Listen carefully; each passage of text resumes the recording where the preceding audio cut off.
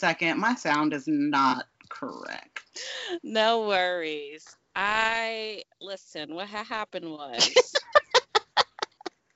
my niece, I put on these little white noise things so she can take a nap. So my phone died. So I had to charge my phone.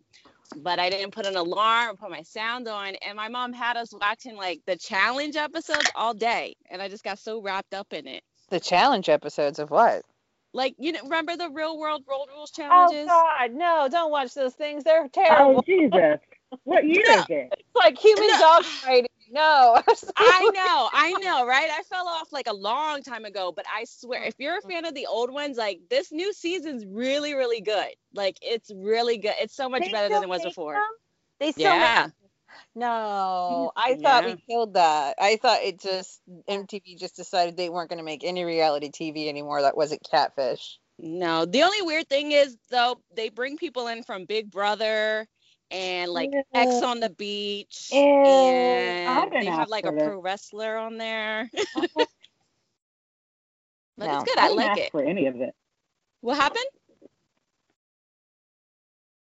I think she said we didn't ask for any of that. What are they doing? We did not ask for any of that. It's here and I like it. NYPD means I will knock your punk ass down. Bringing it down. Welcome to Earth. Welcome to Earth. Big Will. KC, y'all. Bringing it down. Who's the man? Who's the man? Big Will. KC, y'all. I could have been at a barbecue.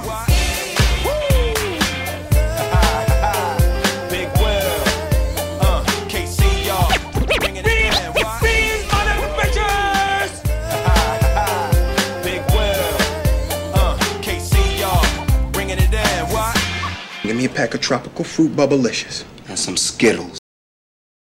We went on an unexpected hiatus. As you ladies know, I lost my furry companion of 15 and a half years at the end of January. So that's been a rough time since then. But I think the hardest thing now is kind of going day to day, and I still can't even really face going back to LA right now because, he was my only family out there. And so I'm just dreading going back to my apartment and my room. And that's a whole other level of grief I'm going to have to go through. But now I'm just kind of trying to pick myself up and getting back into the swing of things. I think will be helpful. And borrow stock. I mean, he's not at all cuddly or affectionate, and he'll just stare at you for food. It's about the level of interaction that he ever wants to give to humans, but you are more than welcome to him if you ever just need him. Thank you so much. Fox slander. It's true. Everyone, he's so not everyone who has ever owned a cat tells me that he's very cat-like. But since I never have owned a cat, all I can do is just take their word for it. But apparently it's very cat-like behavior where he's not affectionate. Whenever I try to put him on my bed in order to cuddle with me, he'll just kind of sit there really tense for all of 10 seconds. And then when I'm not looking, he'll jump and just go back to his bed. Really? He's not an affectionate animal whatsoever. And whenever he is, it always freaked me out. To the point where I would text the ex-boyfriend who was with me when I did get him. And because he did how not affectionate my dog is, I would take a picture of it and I'd be like, he can either smell the cancer or I'm dying tomorrow. He's a nursing home cat. This is the only account for why he's all of a sudden being affectionate to me. But, he might be really supportive for you in your time. Oh, yeah, that's totally the opposite of Baxter. My God. I'm he's not at all like Baxter. The emotional manipulation that Baxter would put me through if he wasn't on the couch with me or my bed or on my lap, it's just insane. But now I have a 2-year-old niece, and she was really attached to him and would want to walk with him and stuff. And she sees a tattoo on my arm today. And she's like, he's missing. And I'm like, oh, here we go again. I thought you forgot he was even around. Yeah. And she's like, we need to go find him. How are we going to go find him? And then she's like, maybe we'll ask my stepdad's dog for help. Her name's Adrian. I'm And so I'm like, sorry. I girl. didn't mean to laugh, but all I could think of was No, that it's your okay. 2-year-old niece thinks your tattoo is a missing poster, and I was so sorry. I did not mean to laugh at all. No, it's okay because like in the beginning she would ask, "Where's Baxter? Where's Baxter?" And she also calls me Baxter. She's like, "Where's Baxter? Where's Baxter?" I'm like, we don't, she's 2. We're not gonna like go through the stages of death with her right now. But I'm just like, he went bye-byes and he's not coming back. And she's like, well, I want to go bye-byes too. And I'm like, he's in the sky. And she's looking up. It's just like every time she does something, she makes me bawl over again. But it's so precious. So I ordered her a locket that I also got for myself, so I can give her some of his hair just as a keepsake, because that's technically her first dog, really. Yeah. But not to drag everything down, because I'm sure we all had our losses and our moments, and it's been a rough year. And I'm just glad, and you guys helped too, that I had such a great support system through it, and everyone knows where I'm coming from, and nobody's like, it's just a dog, I didn't get that attitude at all, which is awful how people do that. It's really awful. But if any of you guys are going through anything like that at any one point, I have a great book to recommend or send to you, or like a pet support loss forum that I also joined that was great. And, I came to find out my circumstances, I was pretty lucky, because some of these people just like, it's nuts, the grief that they go through. I didn't have to decide to euthanize them, which I feel lucky about too. And, it's terrible having to go through it, Yeah. Grief is really hard, and I think everybody should watch WandaVision. Yes. Oh my God, perfect timing. It was a perfect timing for that, because it was just such a great, and no, we're not going to do any spoilers, but it's just such a great show about grief and acceptance and desperation.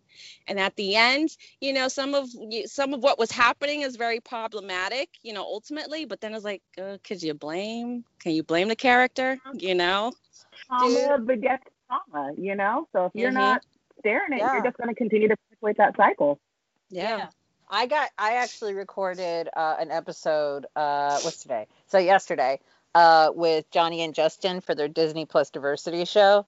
Yeah. And you guys have met Johnny, Johnny. Johnny's very much a Boy Scout. So anything remotely like evil or bad, he just cannot abide by it. Meanwhile, my evil ass is like, so that's her family. And if it's 2,000 strangers against my own family, guess what? My family's going to live.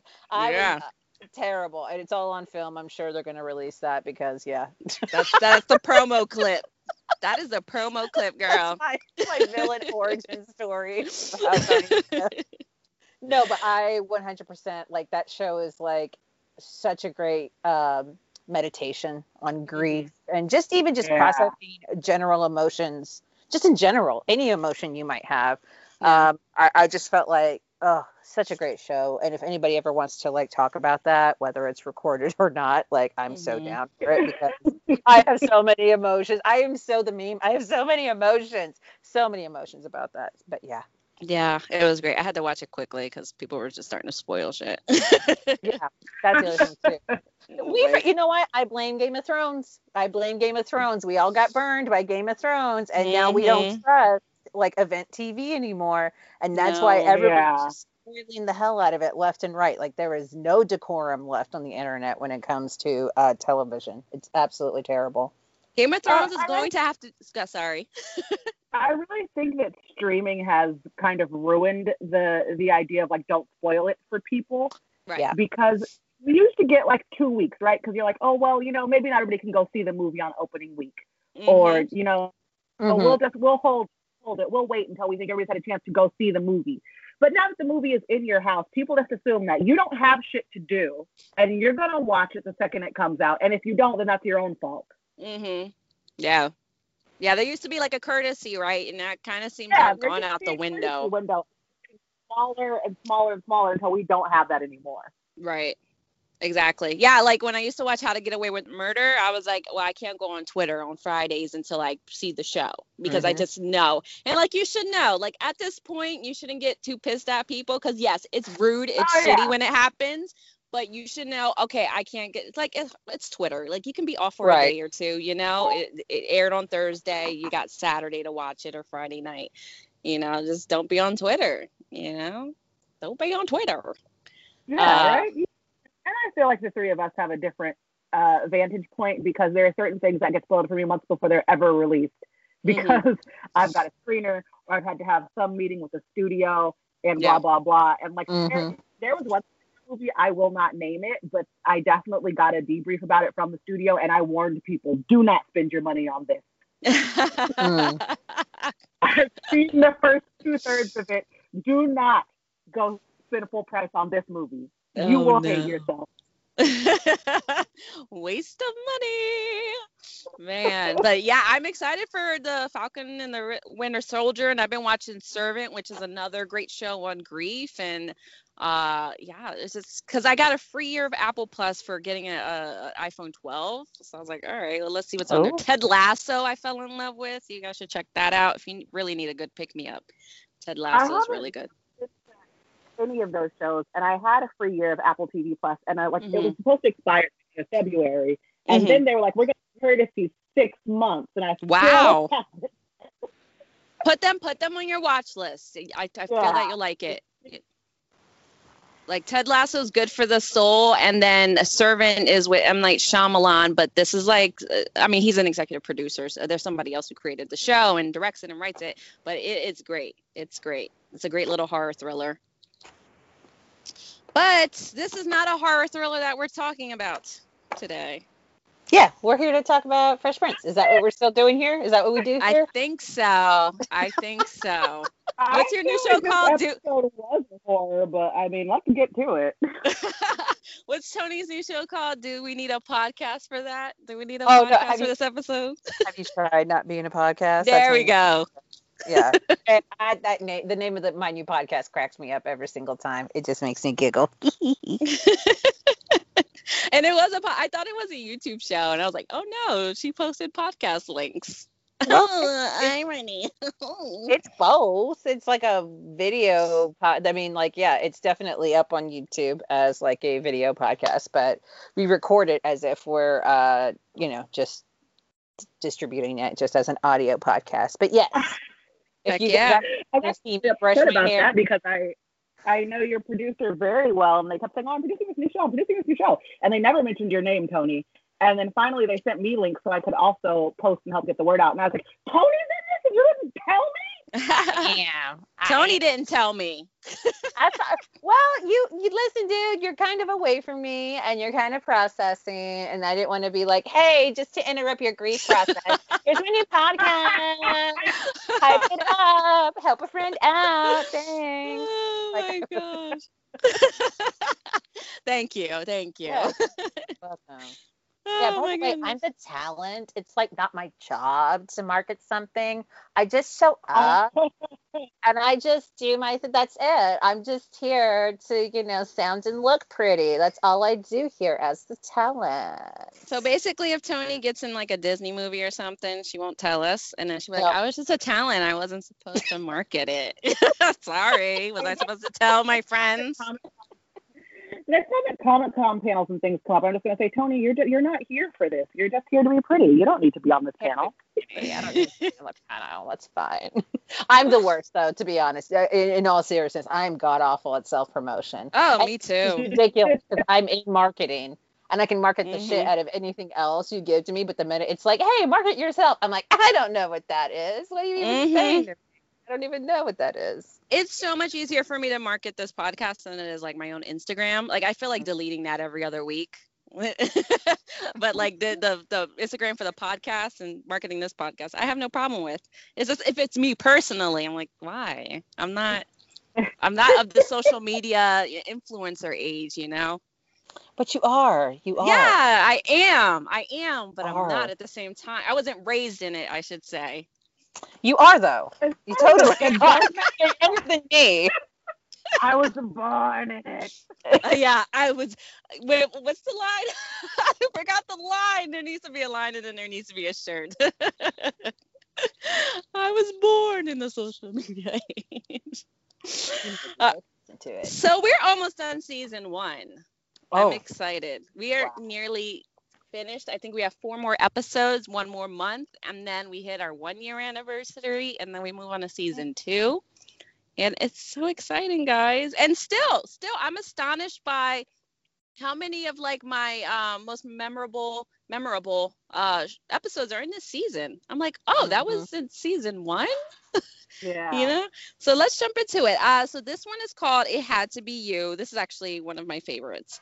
It aired on February 4th, 1991, directed by Jeff Melman and written by Cheryl Gard. Synopsis is Jazz asks Will the favor of taking his sister out on a date after she moves into town. Will turns it down until Jazz introduces the two, and then Will takes her on a date and learns that she has her whole life planned out for the two already. So, first impressions before we get into it. I don't remember this episode, so it definitely must have been an episode that I don't know. Maybe my mom, maybe there was a Little League game that I was at, and I wasn't able to actually sit down and see this on TV because, and I don't remember seeing it much in syndication because it's not one of like it's not a bad episode. Don't get me wrong. Like it's not like the worst thing ever, but this isn't like the top 10 iconic, Fresh Prince episodes. So it's never something that I remember people bringing back to me. But it's incredibly surprising too because Janet is played by Vivica Fox, who is here with Will Smith a full 5 years, and they'll actually get to be together again in Independence Day, and like the big movie that launches Will Smith to be Mr. 4th of July. Big Willie Will Smith. So I was like, I can't believe that I don't remember this episode. I can't believe that I've never seen this episode before. So watching it for the first time just earlier today was kind of like, this is like, it was insane to me that I had never seen it. Like I've never seen it before. Yeah. What about you, Jordan? I had vague memories of this episode, but I feel like I might have it confused with another one because it definitely, I forgot that Vivica Fox was in it. It didn't play out the way that I thought it was going to. So it was kind of like a fresh experience for me watching this episode, and I had feelings. Right. Yes. Which I can't wait to dive into. But the same as, this was like, I didn't quite remember how it ended until we got midway through, and I was like, oh, this is what's going to happen now. And I was really excited for it, and we'll get into that a little bit more. But also, I'm going to tell you this was the first time I ever realized that Vivica A. Fox and Will Smith played a couple in Independence Day. I was like, hey, wait a minute, because I looked on the IMDb trivia. I was like, duh, because they look so young in this, They look like that. No, I forgot. Look, they look like a girl and a boy in this episode, and they're a man and woman in Independence Day in 1997. It does look like 4 different people or 2 different people. It does. But yeah, I never realized that. What did you say? I was watching. I said definitely. It looked like decades have gone by, not 5 years. And I had to pause the episode and make sure that was her. Because I'm more familiar with them from Independence Day. I've seen that movie 9,000 times. I literally watched it this week. So I'm much more used to them looking like that. So seeing her so young, I was like, is that Vivica? Or are my eyes just like filling in the blanks and they're wrong? Yeah, she's real baby face in this because she did have a little bit of a career before her appearance in this episode. She was on Days of Our Lives, and she did make an appearance on Who's the Boss, and I think she was on some other like pseudo soap called Generations that used to be on. And of course, if you're of the younger crowd, you're like, what the hell are those shows? But yeah, she's just, I think like Independence Day was probably the first time we were really introduced to her in her career. And then the same year, I believe she did Set It Off. I think it was the same year or the year before that. Yeah. But that was a little too grown up for me to be watching. I did see the end though. I was like, oh, I can't watch this. I can't watch this from the beginning. Theaters. My mom didn't give a fuck. We went to go see it in the theater. Just like, I want to see this and you're coming with me. But basically, we had a good time. Great movie. Oh, but the ending, I'm like, oh, that must have been a little traumatic, though. That ending's violent. Like, me talking as someone who started watching horror movies when she was 7. Yeah. I'm like, oh, that's violent though, getting shot up. I'm not sure how my mom did it, but she was very explicit. Like, this is entertainment. We go watch it. Like, you don't behave like this.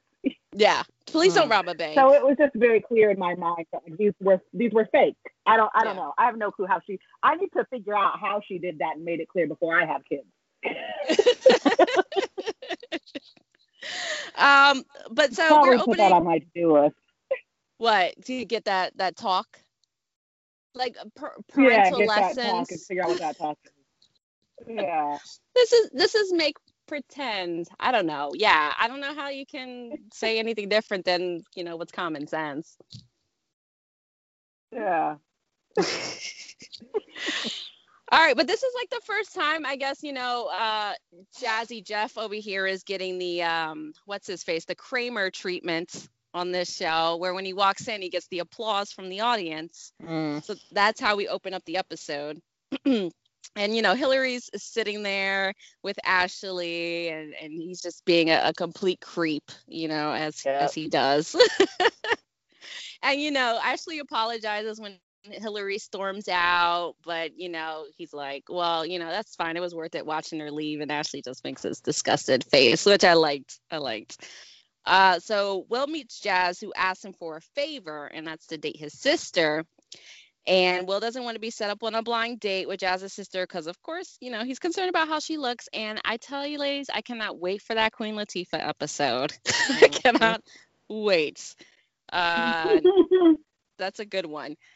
And then Will makes an excuse that Jazz is like a brother to him. That should mean that his sister's like a sister to him, and he doesn't want it to jeopardize their friendship. But Jazz says he's willing to take that chance. And, with that line, I mean, later we learn, that he doesn't just say this for a punchline, but that he's kind of desperate. Right. Have you guys ever been like set up on a blind date? No. By your friends? Okay, No. Good. You guys good friends. No. Jordan? No, She's not date, like not go to this place and meet this person, but I have had friends a matchmaker and be like, I'm just going to introduce the two of you, or like, I'm going to set up a group chat and then dip out of the group chat. There you go. Me too. I've done that, but yeah, no high expectations or anything. I just thought I was like a matchmaker. No, I did. The only time that I've ever seen love at first sight actually happen for two other people, it was at a Friendsgiving. Mm-hmm. And it was the host. Over the yams. Right. So the host was in marching band, which I was, and that's why I was at the party. And so he invited, just anybody who was still around. And one of the people who showed up was also a grad student, trying to get their master's or possibly even their doctorate, I'm not sure, in music. And then because the host was also in a fraternity, he invited another friend who was in, during homecoming, they pair up the fraternities and the sororities as like homecoming partners. Yeah. So the girl who showed up so literally two people who would have had no way of actually knowing somebody if the host, the party host, had not brought them together. And like once these two like saw each other, introduce themselves, they were locked together like forever. Now to this day, they've been married for like, I think 10 years. They have like kids and they're just like the most precious things ever. And then when I caught up with them, they were like, wasn't that your party? I'm like, I wish that was my party. So that yes, I'm responsible for this love at first sight. Because they like had a very, very, very fast courtship and whatnot. But it's the only time that I've actually ever seen that actually happen. Like two actual strangers meeting each other for the first time and having like instant chemistry. But me myself, no, I've never had that. Like I am firm. Like by the time I was dating, like Facebook and social media was already like up and going, maybe in the big phases, but there was really no opportunity to just be like, yeah, come meet this stranger that you've never met before. Like that's not a thing that I think. That's why I think it doesn't happen anymore, because we have social media, so it's not ever completely blind. We have the ability to like pre-introduce people now. Yeah. We also have a lot of like true crime shows that are out now. Right. So Oh yeah.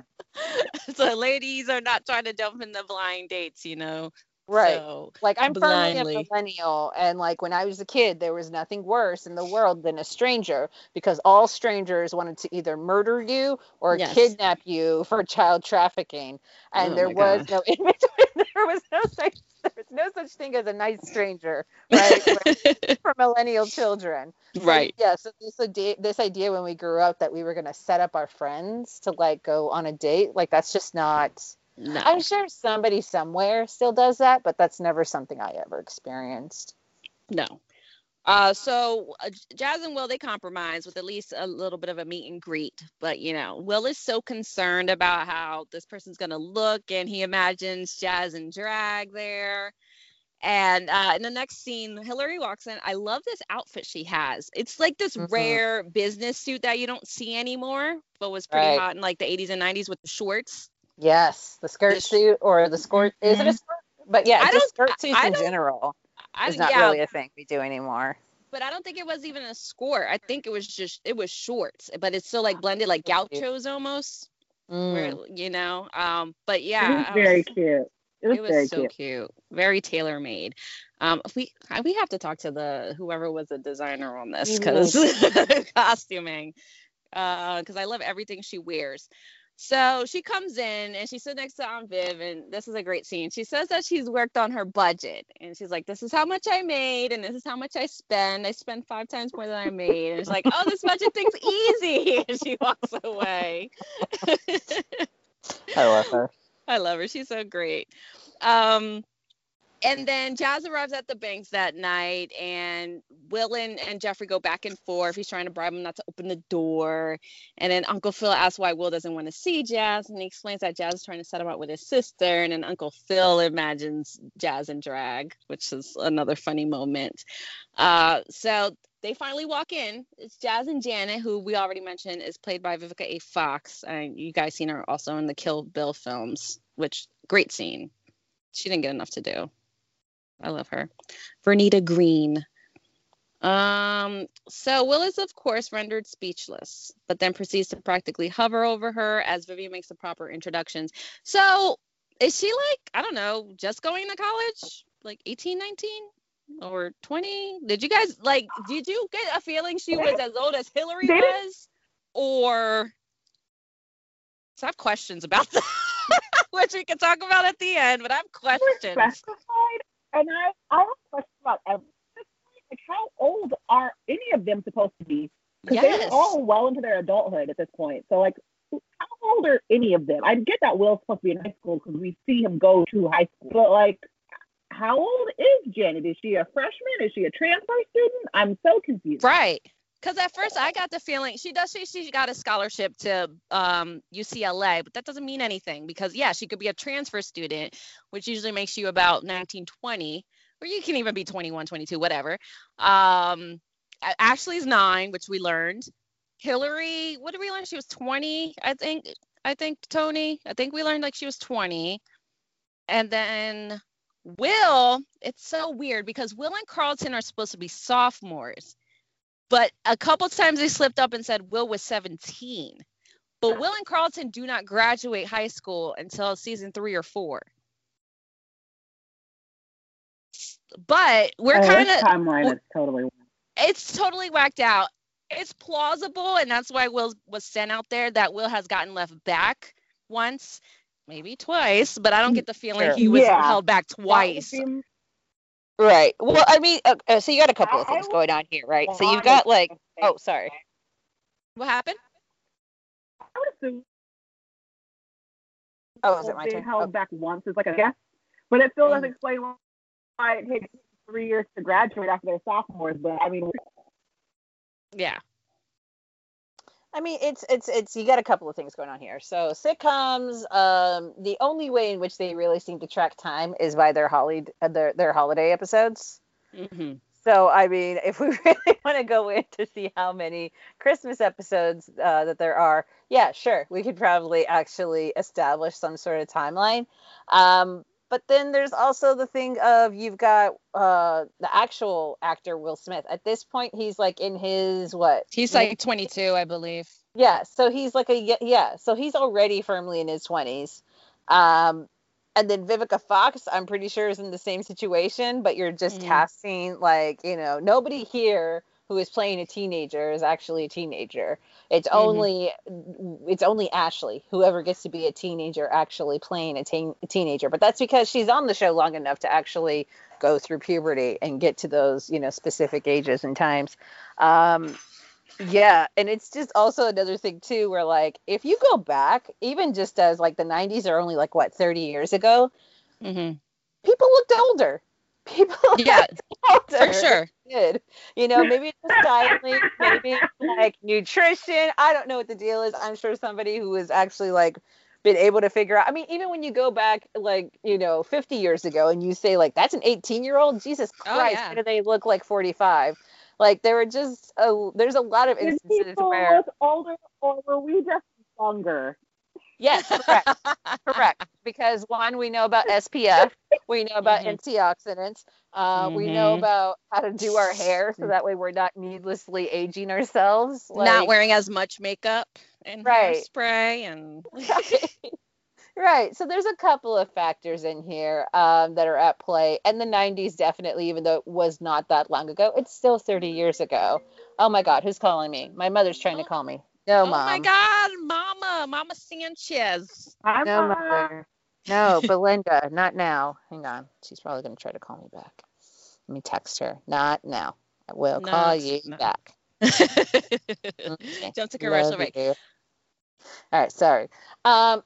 No, I mean, it's just, gosh, I mean, frankly, at this point, they were just trying to find, you know, it's all these folks that are just on the cusp of like becoming famous, right? So these are already folks that are established, right? So like we see that with like Vivica Fox, Nia Long, Tyra Banks. There's like Naomi Campbell is in here for at one point just to look cute.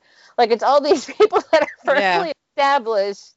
They're not trying to actually find like someone who's 18, 19. Which is why there's this weird thing of like, you teenagers go out and have fun. But they're treating them almost like adults. I think my biggest concern is knowing how old she is, because Will is supposed to be 15, maybe he's 16, maybe he's 17, but I think this lady is like 20. Right. I'm like, is this an appropriate relationship? Will is 16, 17 because in the next episode, spoiler alert, he does mention taking the car so he can drive. And you have to at least be 16 to drive in California. So, I mean, we know Will's age, but I agree with you. This may not be an appropriate relationship. And the further we go down this rabbit hole, it certainly isn't an appropriate relationship. No. But we'll get there. We'll get there. And I actually kind of want to just bounce around because the scenes are a little bit chock full and there's a couple of fillers in there. But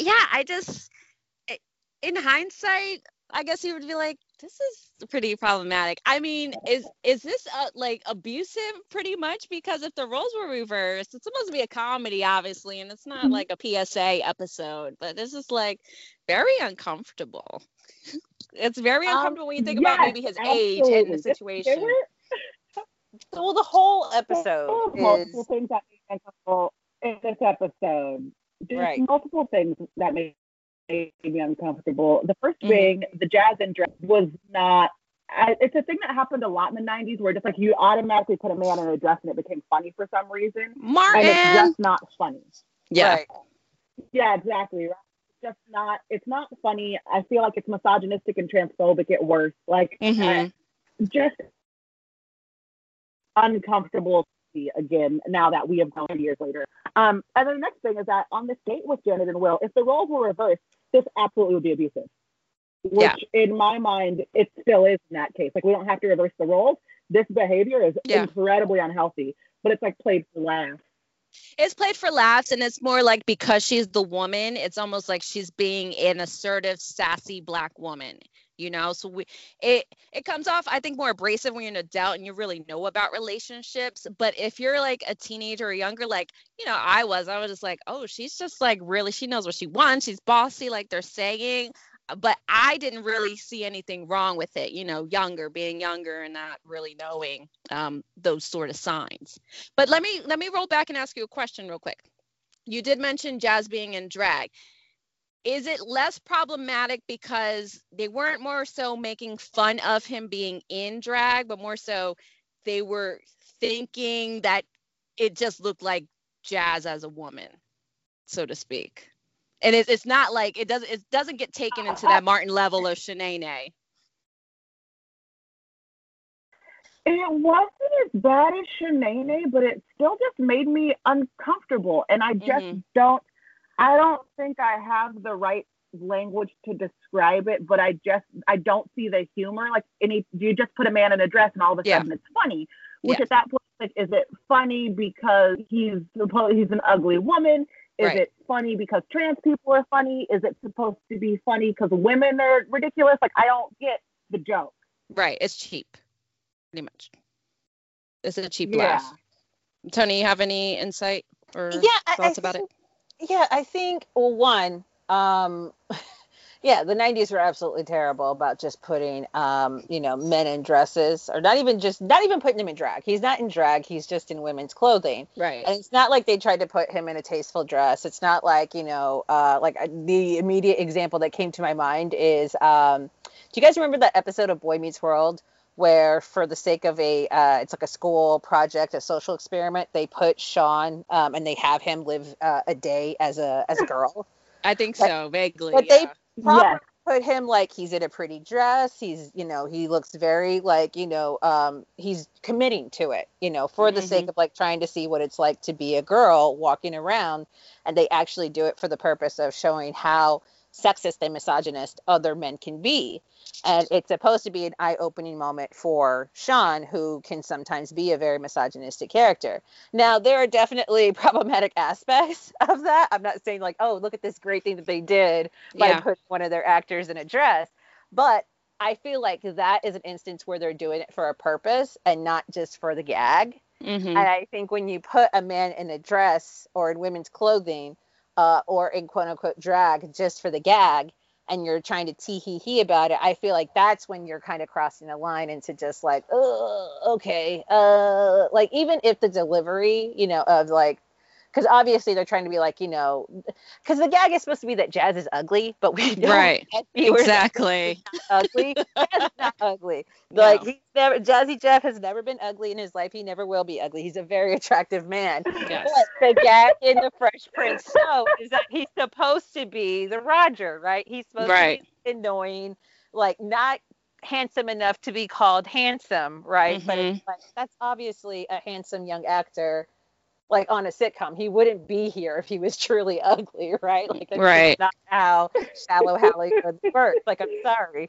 So for them to kind of just put him in like this bikini top with the Shanae like high ponytail with braids and bright red lipstick, it's not like, it's just for the weird visual gag of like, haha, this is obviously what his sister must look like.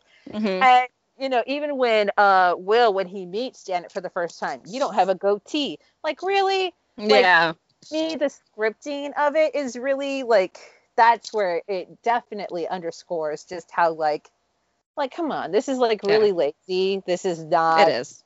At all. I don't think it'll be the worst Fresh Prince episode that we watched, but I definitely had a lot of opinions of just like, there's a lot of low hanging fruit here.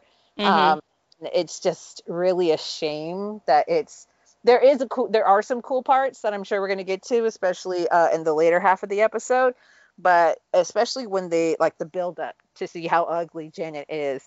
Because apparently Jazz himself is ugly. It's just like, okay. Yeah. That's what I get it now. Not comfortable with it. Because I'll admit, like, I chuckled a little bit because even like I'm a advocate for the trans community and whatever, I'll defend you, but because I was thinking in my head they're not really making a gag about it and it isn't as bad as Martin can be. I chuckled but yeah, I can see it from that perspective too. It's cheap. It was kind of unnecessary because they did drive the point home. Yeah, Jazz is supposed to be this unattractive guy and Will doesn't really trust that his sister looks good, which you don't even need that. You're playing up the fact that they're friends, and if something were to happen where the sister didn't work out, he didn't want to jeopardize a friendship. That's supposed to be a joke, but that should be like the real reason. you know. Like there are other sitcoms that have done this exact same trope, but Yes. the line that they'll use, first off, they'll never put the male actor in drag or in a dress or anything because they'll just not, right? And then the Exactly. line that somebody will say will be like, wow, I see you got all the looks in the family, or like, Right. wow, a thing like your brother, or like, thank God, you know. Yeah. You're right. Like yeah. there are other ways to make that joke without having to put a man in a dress for A visual act. gag. And for Yeah. anybody Which. who's curious about, you know, because I'm sure that I'm not at all explaining this the right way or with enough nuance or with the right language, there's a really great documentary on Netflix called Disclosure that kind of runs through the history of trans representation in media and how media has kind of trained us to kind of have certain reactions and expectations of men in dresses, trans people, media, and, you know, et cetera, et cetera. So when you say that you laugh, I'm not at all surprised at that, because it's like, yeah, it is kind of silly because it is supposed to be this wild caricature.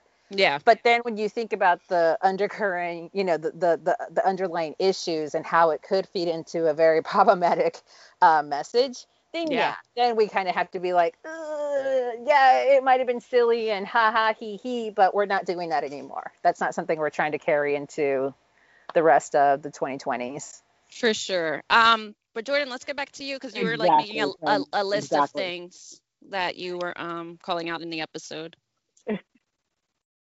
I forgot where you left off though. You were talking about jazz. The first talking about the jazz, we kind of jumped around, but I was just saying how the whole date and Will's relationship with Janet, if you want to call it a relationship, absolutely abusive behavior.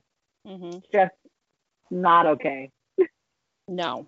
You know, she says that I don't want you looking at other women. Like, she immediately just jumps into controlling Will, basically. And it's played for laughs. It's supposed to be funny with her saying, like, oh, my man shouldn't be looking at other women. And, oh, you know, my man isn't going to have high cholesterol, so you won't get a steak. And to me, it just very vividly reminded me of, like, but I've had girlfriends who, you know, and myself have been in situations where relationships have been unhealthy. And it immediately just reminded me of, like, well, it starts out small with saying, like, oh, you shouldn't eat this, or, oh, you shouldn't wear that, or, oh, I'm uncomfortable with you, you know, hanging out with this person. And 3 months later, you are in a full-blown abusive relationship. And so it's supposed to be funny, and she's, like, supposed to be a sassy Black woman, which is also problematic. Yes. But to me, looking at through the lens of 2021, I didn't see either of those things. I just saw abuse red flags. Yeah. Yeah, exactly. And even before that, sorry if we could just rewind a little bit more back to Will and Jazz. Like, okay, so then Will meets Janet. She's a beautiful woman, obviously. They leave, and then was like, oh, I'm so excited about this date or whatever. Then Jazz is like, well, I don't know. He flips Will's dialogue back at him about, you know, their friendship. And then, you know, he's like, well, what are you willing to give for it? And I'm just like, oh, here we go. Here we go. She's for sale. The date is for sale.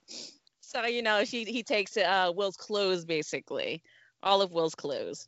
And I'm like, oh, man, guys, why'd you have to do that now? Because the sale of women, like, they're not property. I mean, own sister, not just women. You know what? Dude's own sister. Your own sister, yes. Wow. To a guy you know can be a dog. I didn't even key in on that, and I'm kind of ashamed of myself at this point. Like, I saw the joke, like, ha, ha, ha, he's going to take all of Will's clothes before this is over, and then Will's going to come up, and he's going to be next. Like, I knew where the joke was going. Right. And so I was, like, giggling, like, ha, ha, ha, we're going to see Will in his boxers. Yeah. And I wasn't thinking that, like, oh, no, he did just sell his sister with, like, out asking her if that was okay. Yes, it is funny when he slides into there, because they're like, you know, Janet seems really cool, and then he slides like, I got a date. Yeah, that's funny, like the punchline of that joke. But then when you look at it, it's like, he sold his sister to this dog of a boy. Right. But you know what? I feel like this whole episode is like a perfect like summary of what early 90s comedy was, because it's like, it's that bit from The Nutty Professor. It's the Dave Chappelle bit where he's all like, women be shopping, they be shopping, and all men are done. Like, it's just, he's very broad, which we now, like, nobody makes those jokes anymore because they're tired and old. But it's like, all men are dogs. and all women be nagging or be shopping or whatever the joke of that specific comedian may be. But that was literally like the perfect summary of what every, either amateur or just the person who happened to actually make enough of their name to still be telling the same old tired jokes, where it's just that all men can't be trusted and they are all dogs, or women are just completely controlling and nagging for no good reason. So yeah, it's just, to me, more than anything, that this is a product of its time, and not to say like it's antiquated thinking. It's just very much like, I feel like somebody watched an episode of Def Comedy Jam, wrote down those jokes, and then figured out how to turn it into a sitcom episode. Oh my goodness. Go into the problematic stuff. You can't forget the fat phobia, because again, we got more jokes about Uncle Phil's weight in this episode. Yes. Yes, the snack thing. I guess I'll be waiting a while. Yeah, Uncle Phil. Yeah, exactly. So, like, you're absolutely correct, Tony. This episode was written by an algorithm of 90s comedy. Yeah, completely. They watched that first season of Def Comedy Jam, and then they just made it to one of those algorithm machines, and they spit it back out. And then they just happened to go ahead and cast like a really charming cast into the whole thing. Where are we in the episode, Migdalia? Are we now on the date or after the date? We're bouncing around. Okay. I have like one more thing to like talk about before we get to the date part, which is, I bet it'll probably be a bigger discussion. But I do like, I don't think Jazzy Jeff gets enough credit being a comedic actor in this, a character actor in this show. But I love his delivery of the hat. The hat when he's taking Will's clothes. Yeah. He's like, this is a nice jacket. He's like, I want the hat too. And he's like, the hat? I don't know. I just love that so much. That made it really funny to me. Timing was on point this whole episode. Yes. And you're right. He does not get enough credit. He doesn't, because you don't even feel like he's trying hard. It's almost like he could be this person in real life. But he probably isn't. It just comes natural. It doesn't ever feel forced. It's funny. It's good when he's not trying to kiss up on Hillary when he does the other stuff. But yeah, let's get to the date. Let's get to the date where Will's kissing all up on this woman. Oh my god. This is gross. And you almost feel like, oh, Will's getting his, and this is the comeuppance, and somebody should take him down a peg. And then we've talked about how those are just a lot of red flags for an abusive person. The way she's just talking him down and talking to the waitress. Do you guys want to go into this scene a little bit more, or right after? Any other comments? I have never understood people who feel the need to be controlling of their partners. I've never understood women who feel like they have to control who their men talk to, who they're friends with, how they interact. Because it's like, like if you're hetero, right? That's half the population. Like that's half the population that could possibly, or even not even that. It's like there are so many people out there that don't even want you, don't even like you. Like later in the scene, it's like Tony, Hillary's best friend, who is completely, totally just like, the superficial airhead character, really into fashion. She's complimenting Will's jacket. There's no flirtation there, but she's just like, that's a really nice jacket. And immediately, the Janet character is just like, why is she touching you? Why is she looking at you? Why are you looking at her? Don't talk to her. You don't even know her anymore now that I'm here. It's just really like, I've never understood this character. I understand why it's being played for the fun and giggles, especially because up until this point, nobody has kind of done this to the Will Smith character. No. Which is fun for a minute, but then when you realize like, oh, there are way too many people that think that this shit is cute, that think that like, oh, they just really care about me, and they just really, it's like, this is the one I hate, whenever like, no, because you need to be respectful of your partner, and you're just trying to give a relationship respect and the proper amount of respect. You just need to like, I'm like, no, absolutely. I can't stand when people do that shit, because it's just like, if you got to control somebody that damn much, they really don't want to be with you, and you know that, and you just need to let them go and find someone who at the very least wants to be controlled. You can make a lot of money finding people who want to be controlled. Like, they will pay top dollar for that shit, okay? Like, You can make a lot of money as a dominatrix, like, sweetie. You do not have to try to do this to some unwilling partner. Like, ugh, it's just so bad and so cringe. But yeah. Ugh. You want to add any more insight to this scene, Jordan? I feel like I've already said enough. Okay, no worries. I think at the end of the scene, though, there is a kind of a funny bit there where Will's looking at the camera, and then she's like, "Who are you looking at?" He's staring at, and I love. Good. Break the fourth wall in general. Yes. Like, I'm a huge fan of breaking the fourth wall. So anytime it happens, it brings a smile to my face. Yes, but some people don't know how to do it well, or in most cases, it's like the fourth wall break. That's part of the show's, skeleton. That's part of its formula, because this is not a mockumentary, and I don't know if there's a trope name or a genre name for this, but it's not like the Wonder Years or Moesha or Clarissa Explains It All, where it's kind of like their diary, and or where they are audience there. But every time they use the fourth wall, it's almost perfect, and it doesn't take you out of the scene either. When they hit that fourth wall. That was kind of a perfect way to end the scene. Like, who are you looking at? See, he's looking at us. Chill. So next scene we get is the Hillary and Ashley scene, and it's kind of weird. It's actually a pretty weird and almost out of place scene to me. I'm like, well, what was that all about? Oh, it was very filler. Yeah. With the boy calling, and it was like, Hillary, you're kind of all over the place this season. Not this season, this episode, because it doesn't tie into anything or anything that happens to her earlier in the episode. So basically, Ashley comes out of the shower and she's waiting for this call from this boy that she likes, and then Hillary's like, "Oh, it's just like men to make you wait, and they expect you to wait by the phone." And then she picks up the phone call that happens and tells this 10th grader that Ashley won't be returning for several fifth grader, a whole fifth grader, a whole 10-year-old boy. yes, a fifth grader that Ashley won't be home for several days, and you expect her to call you? Okay, sure, that's gonna happen. She hangs up. Ashley's just like, WTF? Just verbally berates this poor 10-year-old boy who's just like, "Hi, is Ashley home? Can I talk to Ashley? Can I talk to her?" And yeah, you're right, Jordan. It's a complete filler scene. And honestly, we didn't need Ashley in this episode. You can cut this whole scene out. And as much as I love Hillary's actually, they play a part later, so you need Hillary appearing earlier in the episode. But yeah, we didn't need this scene. So when they leave the kitchen, I feel like they were trying to give Ashley something to do this episode, because you're right, she really was decoration through this whole plot. But also I think they were trying to show that, like, oh, look, all women act crazy. It's, I think they were trying to drive a point home, but it didn't land. Oh, no, because I'm like, oh, yeah. Now, after seeing episode, like, yeah, you have a point. Yeah. But then completely leads I think they're just trying to drive a point home that, like, all women act unstable, when, like, no, they don't. Right. No.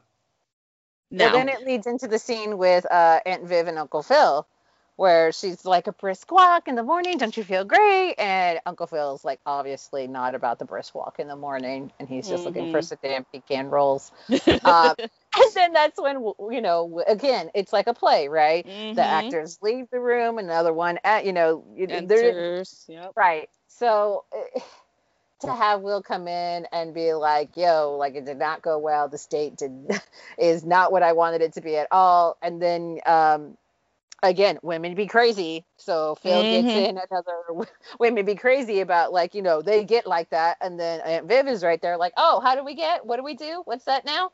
And Uncle Phil is just kind of like, I wasn't talking about you, obviously. Yeah.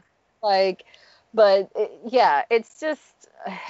Which is kind of strange to me. I can get him doing that at the end of the episode like he does, but the way he just slipped like that while he knew she was behind him, and, like, talking about her like that to his nephew that he barely respects. I mean, come on, was a little out of place there. Right. Like I have a family where it's like the men all appear to be like the leaders of their respective families. Mm-hmm. But I tell them all the time, I'm like, God forbid if any of your women go before you, because none of you are making it 6 months after the fact. You all are going to be just like Johnny Cash following Jane less than 6 months later. Like the women are 100% the ones that are in charge.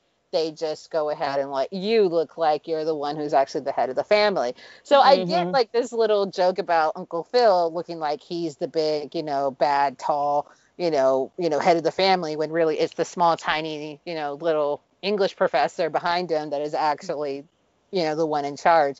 So I appreciate that joke, but it's just like the fact that this whole episode is a women be crazy episode and it is kind of pulled into that's just like okay. Which is weird. I feel like they have such a mutual respect for each other that even if Uncle Phil wanted to play that up, which he does at the end of the episode, he wouldn't say that in front of her to his nephew, which is like really her nephew, his nephew by marriage. It just felt a little bit out of place and disparaging and not something that he would say. Well, if it was say while she was there. Right. If it was in any other episode, I think it would have been fine. And we would have been like, oh, ha, ha, he, he. Yeah. Like, just like Aunt Viv and Uncle Phil, especially Uncle Phil is like, yeah, I'm the king of this castle. And she's like, oh, are you? Like, no, dear, I'm not. Like, I feel like any other episode, it just would have been a cute joke. But because this is all to illustrate. They're trying to hammer home. That all women are crazy, including Aunt Viv and Hillary and Janet. Like, apparently the only person who's not crazy is Gia, the waitress, and Tony. The cousin's best friend. Like it's cheap. It's in poor taste. So the next scene we see Will takes back his clothes. He wants his clothes back. He was set up. This date sucked, and this woman is crazy, right? Women be crazy. Women be crazy. And Jazz is like, yeah, I knew that. I was just waiting for something to pawn her off on some other sucker. So Jazz is wearing the shirt. So you guys should all know what that means. Someone's throwing them out. But this time, it's Will who tosses him out the house. That's when you talked about Jazz's comedic timing. I was like, this whole episode, it was great because I love when he's like, well, between the Humpty dance and getting thrown out of this house. Yes. Yeah, he follows him right back into the house. which I love. Funny too. I love that. But Will basically says that Janet was at his place at 7 to pick out his clothes, called 5 times by 10, and would be there right now if she wasn't shopping for his beeper. This is fatal, as Will said, fatal attraction business. No, thank you. So Jazz basically tells Will good luck with trying to break it off because the last dude, he could barely walk now. And, what he can do is what Jazz did, which is set Janet up with someone else. And Will's like, I don't roll like that. What guy deserves a girl like Janet? And this is when I remembered Carlton was in the episode. And I was like, now I know what happens and I'm here for it. First off, can we please talk about? We need to talk about the Public Enemy bit that Carlton does, because I was like, "Damn, that sounds like a catchy ass version of that song." It's just fire. Acapella version, acapella jazz crooner version of Public Enemy. I was like, yes, I'd listen to that whole album. If this, I would listen to that.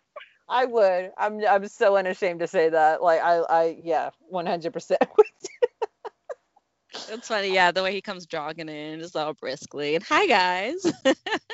But I love he wastes no time to like just be like, so you're coming with us because you're like much cooler, even though it's so obviously like not a cool thing that he just did. No. And they just go straight into them being at this club that is also a restaurant. This weird hybrid. Yeah. Back when I guess you could do that. I don't understand it, but I want to go there when the pandemic is over. I feel like there would be people like dancing up against you. Maybe like the restaurant's up or downstairs. But it just seems like people are dancing and eating in the same area. Do they stop serving dinner at a certain point and then they're like, okay, so now you dance because we're done serving dinner? That could happen. I know clubs in Philly like that. club restaurant hybrids in Philly that do that. They're like, all right, we're clearing the tables.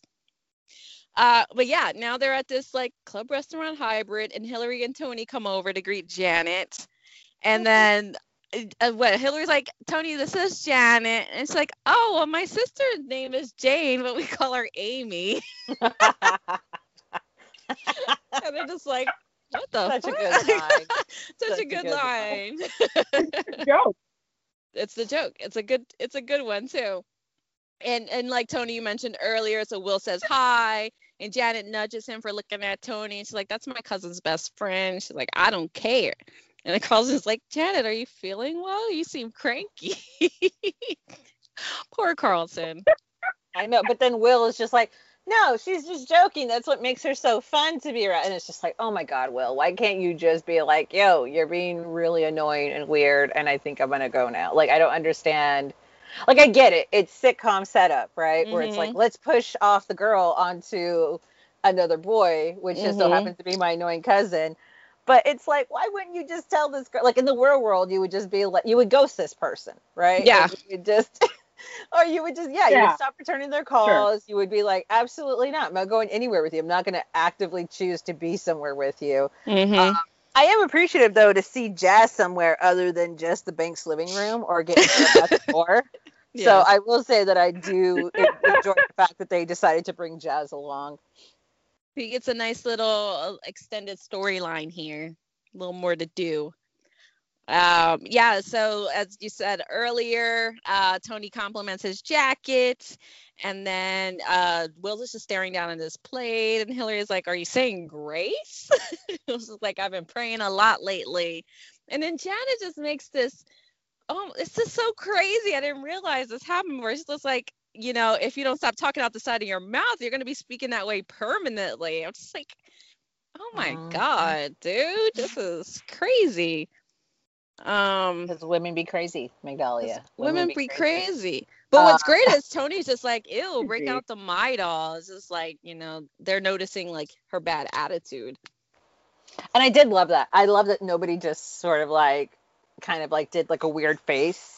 Yeah. And like didn't comment on it. So I definitely do appreciate the fact that the script is like, no, you all should be noticing how like not cool the behavior is. Like I do appreciate that. But you get a half of a gold star episode. Right. Tony rips that sticker in half. But it's not until Carlton actually like, oh my God, Carlton, I make fun of Migdalia a lot whenever she's like, I love Carlton. Because she just doesn't love Carlton. She's like, I would date Carlton. I would date Carlton. Totally my crush. And I never understood it at all until this part of this episode. It's so hot. It's so hot. Go ahead, Migdalia. Tell the people what happened. I have to eat this, okay? I ate it like more than once today. And someone's going to make a that's what she said joke out of it, but I don't care. Saying it. Tell the people what happened in the rest of this episode. Tell them. So basically, her soda is warm, and she holds it up and tells Will that, and Will has to call Gia, who is the waitress, and he just yells her name out. And then she's like, she says, I need ice. And Carlton's like, I need ice what? She's like, I need ice in my warm soda. Carlton's like, I need ice, please. So then Carlton and Will are like, oh shit, it's about to go down, and they drag their chairs back further away. And then Janice stands up and is like, what did you say to me? And then Carlton stands up, apologizes to Will, which is very proper. Like, I'm sorry, Will, but I got to say this. And he's like, Janet, your behavior has been inappropriate. And you owe everybody at this table an apology, especially that poor waitress over there. Sorry, I'm doing a whole performance in this car. Do it. And that poor waitress over there, you know, if you don't do it, we will take you home and continue the night without you. And I was like, so hot. So very hot. It was a very hot monologue. It was incredibly hot. I felt tingles and jingles. I understood the attraction for Carlton at that point. I will never again judge Migdalia for being attracted to Carlton Banks ever again, thanks to this episode. It's so great. Oh, he said, we will take your ass home and go right back to the club without you. Right? It's not We'll even that go much. right back to the club without you. We will continue that's where the zinger is. We will continue the night without you. That is a great line. It was so amazing. And I love though too that like Will and Jazz are just literally over in the corner, just like, oh, like, you know, this is not going to end well for Carlton. Yes. Like she's killing. She like poor Carlton, ended Carlton, Yep. and she immediately is like, yes, Carlton. Like, Yeah, yes, because he's like, do I make myself clear? right. He says He it may as again. well just said, yes, Daddy, of course. Anything you say, sir. Like what? Yes.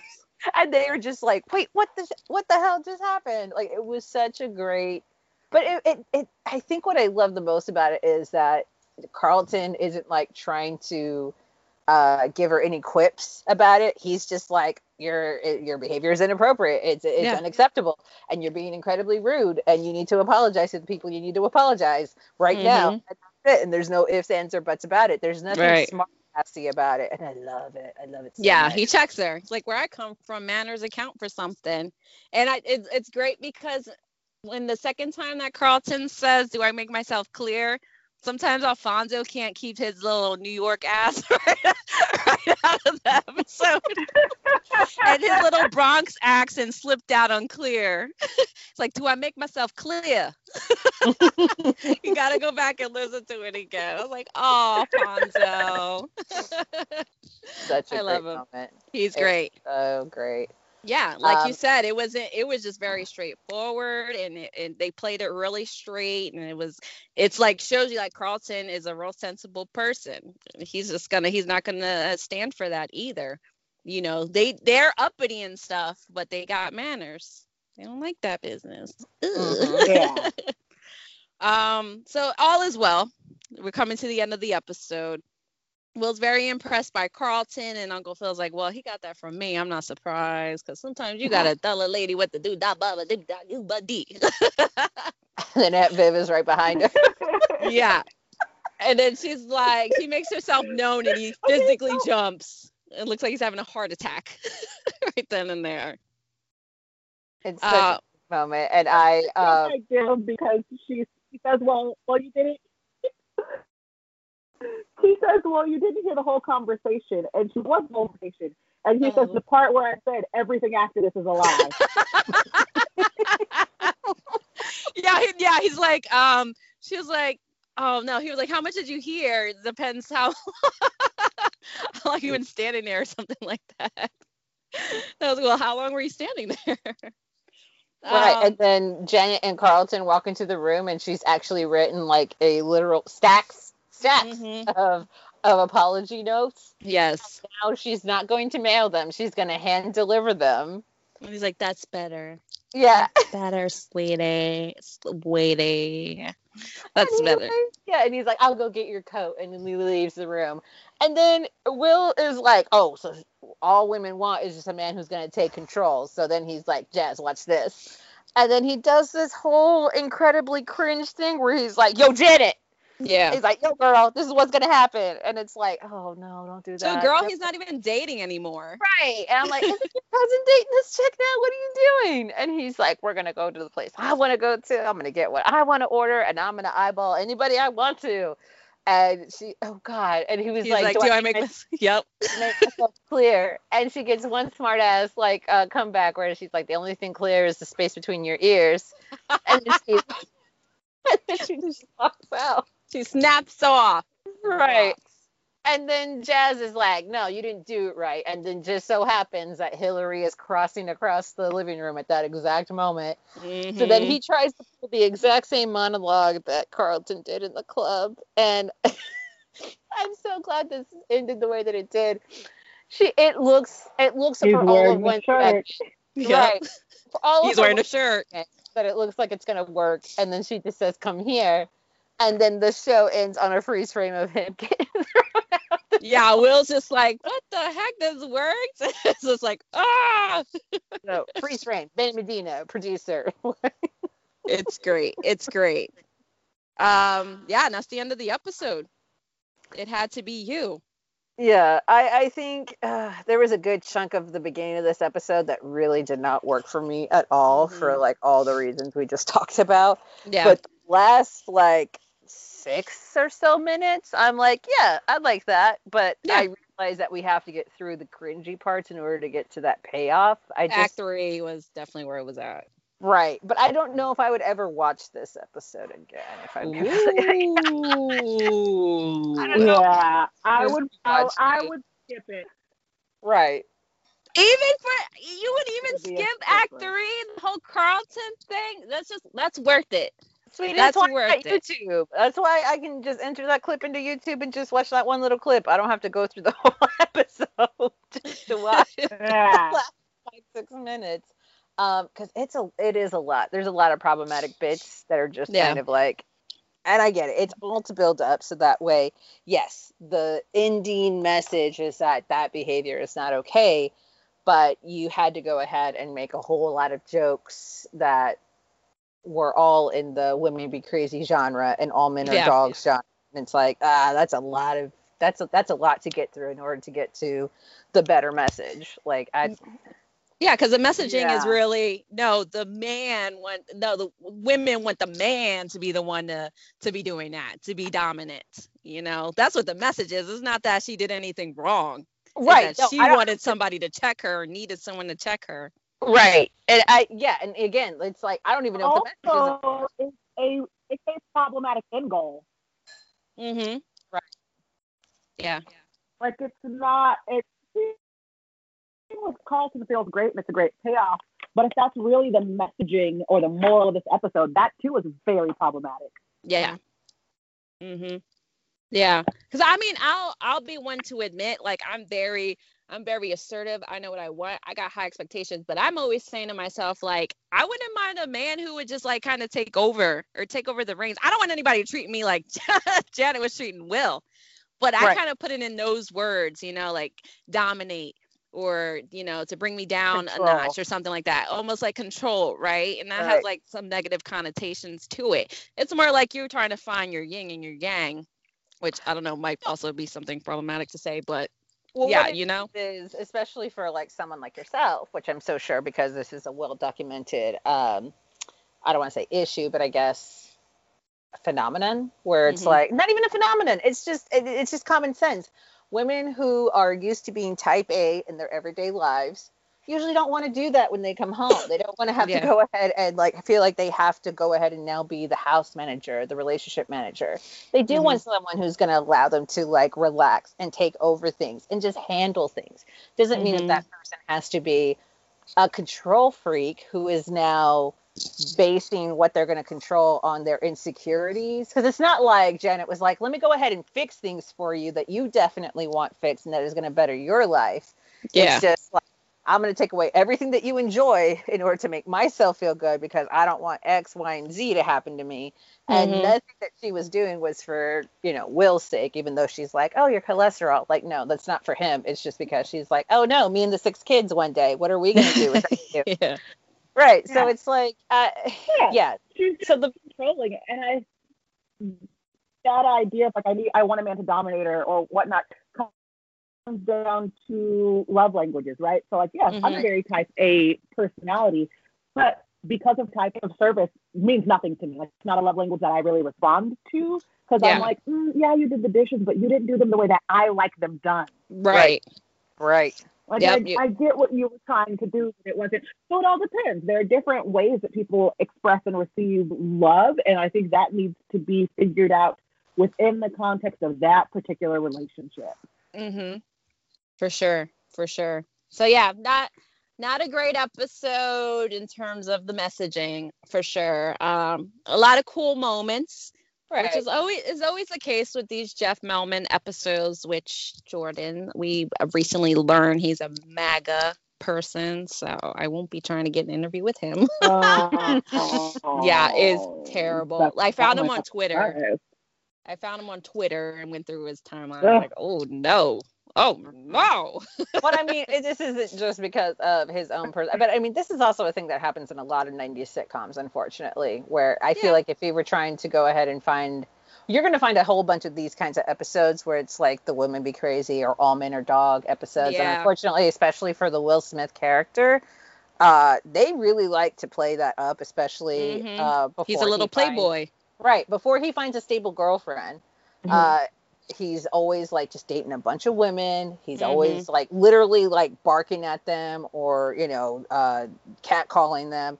Like, it's just supposed to be juvenile behavior because he's playing an actual juvenile. But it's just like, looking back on it, it's just kind of like, sometimes it's cute because it's like, okay, it's for the gag. But then sometimes it just goes way too far and way too much, especially if the whole episode is just based on that. Because these days, and not to belabor the point too much, because this episode is already, we're talking a lot about it. Yeah. But finding out that person is now a MAGA dude makes sense. And I feel like that's why we are now fortunate, and we really need to push being so critical about who is creating the content that we're watching. Because it's very easy to write it off and say like, oh, that's how society was that day. Well, no, maybe that's not how society was. Maybe that was the person who had access to create this content. Then we said, well, now it's a reflection of our society. Oh, yeah, you know? That's not at all to let this dude off the hook at all for his own choices. Because, I mean, but when we talk about what people were allowed to get away with, as opposed to what you can do now, like you could never make this episode now. You couldn't even make this episode 10 years ago, if we're really honest. Like, it's just, it's simple, it's basic, it's just low-hanging fruit. It's a Def Comedy Jam algorithm. That's all it is, in my opinion. Right. Because a lot of these days with these teen soaps that we see, we're really focusing, like shows like Riverdale, and there was a few other, like Gossip Girl, with the over-sexualization of teenage girls. And obviously a lot of the actors aren't teenagers, but they're playing teenagers, so that's what's on screen. Right. But I see a lot of over-sexualization of the men in this show. They're really trying to play up Will's Playboy persona, and they never really let us know how old he is. Which is weird. He's 15, he's 16, he's 17. We don't know because he's a sophomore, but they said he was 17. He drives, he could be 16, right? But then he dates all these women, and he goes on a lot of dates, and they're always about him hooking up with them. And it's Carlton, and it's Jazz, and it's anybody else who's, you know, walking across the screen with a penis on this show. It's just weird. I think we need to look back and also see the over-sexualization of teenage boys. Just because they're not getting half naked, it's construed in a different way. I do appreciate, though, and I do want to go ahead and make this clear, that the Will Smith character does go through an evolution in later seasons. It's just that, especially in the beginning, and I'm so sure that this is going to happen in season 2 and season 3 because I don't think he gets a long-term girlfriend until he gets to college with Tyra Banks' character, if I'm not mistaken. No, Nia Long.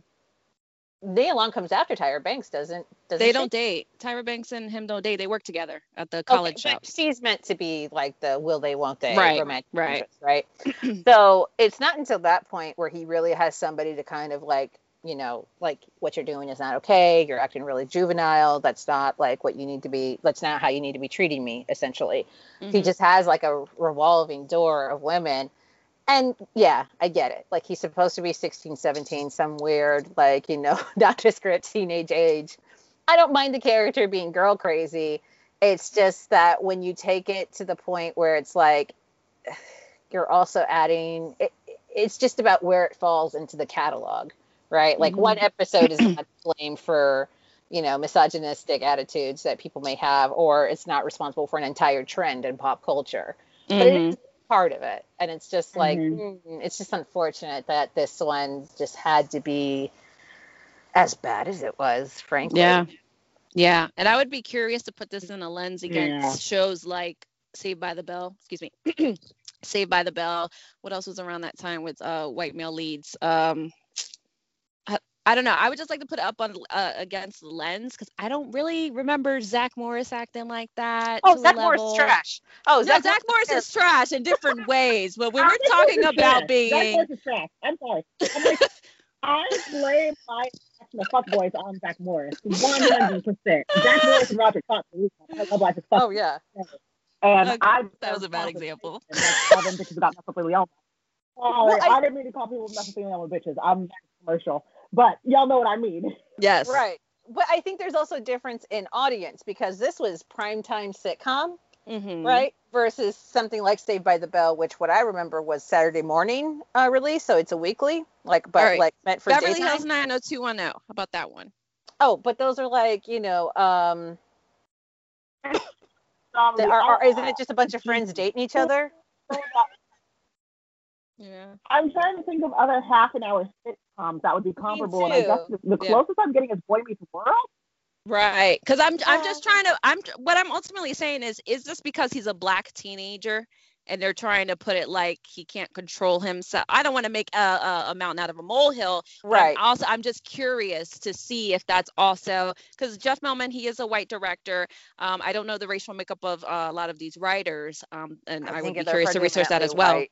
I think they're predominantly white. I think what it ultimately comes down to is the fact that this is a character being played by a man in his early 20s, right? A man. Yeah. And also his persona on the show is taken from his music at the time, The Fresh Prince, right? And he wasn't cursing in his raps. So what was he rapping about? About girls, right? About the summertime, about girls in bikinis and shit like that, right? Girls ain't nothing but trouble. Right. It's not Two Live Crew, but... And then also when you're trying to write a funny character, what's funny? How girl crazy the boy can be and the hijinks he can get into. It's meant to be very, very, I think the reason why we're having such an issue with this particular episode is just because it's literally joke after joke after joke after joke about how women be crazy and how Will has gotten into the situation because all men are dogs. Yeah. Right, there's no variation whatsoever to the jokes. It's like almost every single joke in here either falls into one of those two camps or into the Uncle Phil is fat joke. And it's like, okay, again, simple, basic, low-hanging fruit. What would you guys rate the episode? 2 out of 5. Whoa! 2 out of 5. That's one of her lowest ratings. It is. Do we do this out of 5 or do we do it out of 10? 5. Okay. 2 out of 5, because the only reason I'm giving it a 2 is just so that way Janet Hubert can give the excuse me. Anytime Janet Hubert says excuse me, it gives me so much life. Oh my God, I love it. And then also for the Carlton monologue, because it was just, tingles and jingles. I loved it. Absolutely loved it. Wait, I think we do it out of 10. Do we? Okay. Just 4 out of 10. I'll just, 4 out of 10. Wow. 4 out of 10. Tony. I mean, not Tony. Jordan. I haven't gusted enough. I thought it was out of 5. I don't know. I don't know why I don't know. 4 out of 10 when we go by. It makes sense to do it out of 5, right? Well, I don't know why I did out of 10. That fraction. Reduce the fraction. Okay, fine. We're gonna go to 5. So she did 2 out of 5. It's a new year. We're doing out of 5. Okay, here we go. I'll average it out later. Jordan, your rating. We're reducing our fractions. It's 2 out of 5. 2 out of 5 as well. Okay. What about you, Miguel? Oh my gosh, I feel so. It had. I feel so pressured. Man, you guys bring up so many good points. So I'll have to lower my score a little bit. I got good Carlton here, and for that earns a 3 out of 5. Okay. Because I have to one up better than you two. Wait, you said 3? No, I said I disagree. But okay, you're allowed to. Of course you do, girl. You're allowed to have an opinion. I guess. Whatever. If it was a Jeffrey episode, she'd be like 5 out of 5. 10s across the board. She's like 6 out of 5. 6/5. Yes. Yeah, it's just I think there's just way too much problematic aspects of this whole storyline of the jokes in order for me to again, I don't think I'll ever go back to watch it again. And even though you and I have covered problematic episodes before on the show, and I still would say I'd probably go back to watch some of those just because even though they have problematic elements, those are usually outweighed by other things that I feel like, that's worth another rewatch. This one, I'm like, oh no, I'll just look at the Carlton clip on YouTube. It's fine. It's not an essential episode. It's good to see another side to Carlton, but you could do away with this. And the messaging is totally negative. Right. At the end of the day. So that does it for It Had to Be You. We are going to see you guys next week for Nice Lady, another season 1 episode, getting closer to the end here. Anything, you guys are on new shows. Jordan, I see your shows on Twitter with that hashtag show, but something about Teen Angst. Sorry, what is it called? The sub name for it? Smells like Teen Angst. Smells like Teen Angst. Yes. I love it. Tell us more. Tell us more. Oh, we're just bringing you all of our teen pop culture content. So we have Riverdale. We do reviews and after shows, and we reread Twilight together. We have a book club. We are going to be back to that book club in another form. We like doing that one live, and live recording is not a thing of Corona. So you don't have any content, but we have a lot of teen media related content over there. Nice. And Tony, you have a new show? Yeah, I've got a brand new show called Have You Tried Not Being a Podcast?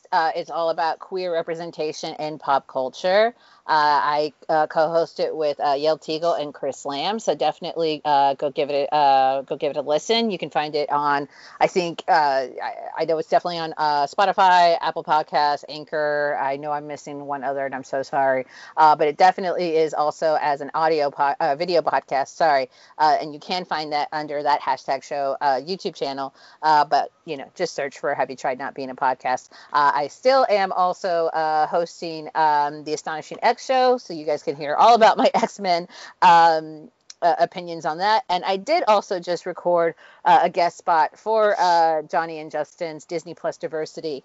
We talked about WandaVision and basically about the representation that has. We had a really great conversation. I'm actually really anxious to see how that episode turns out. So definitely please go give that a listen as well.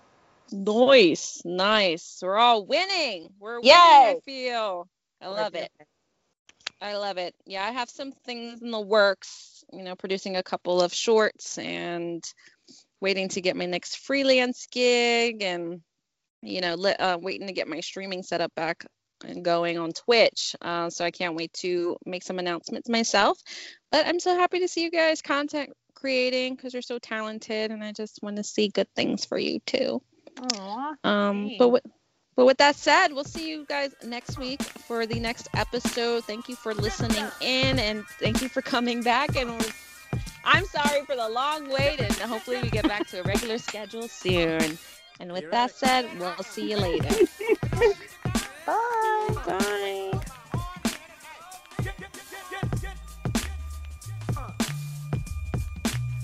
Get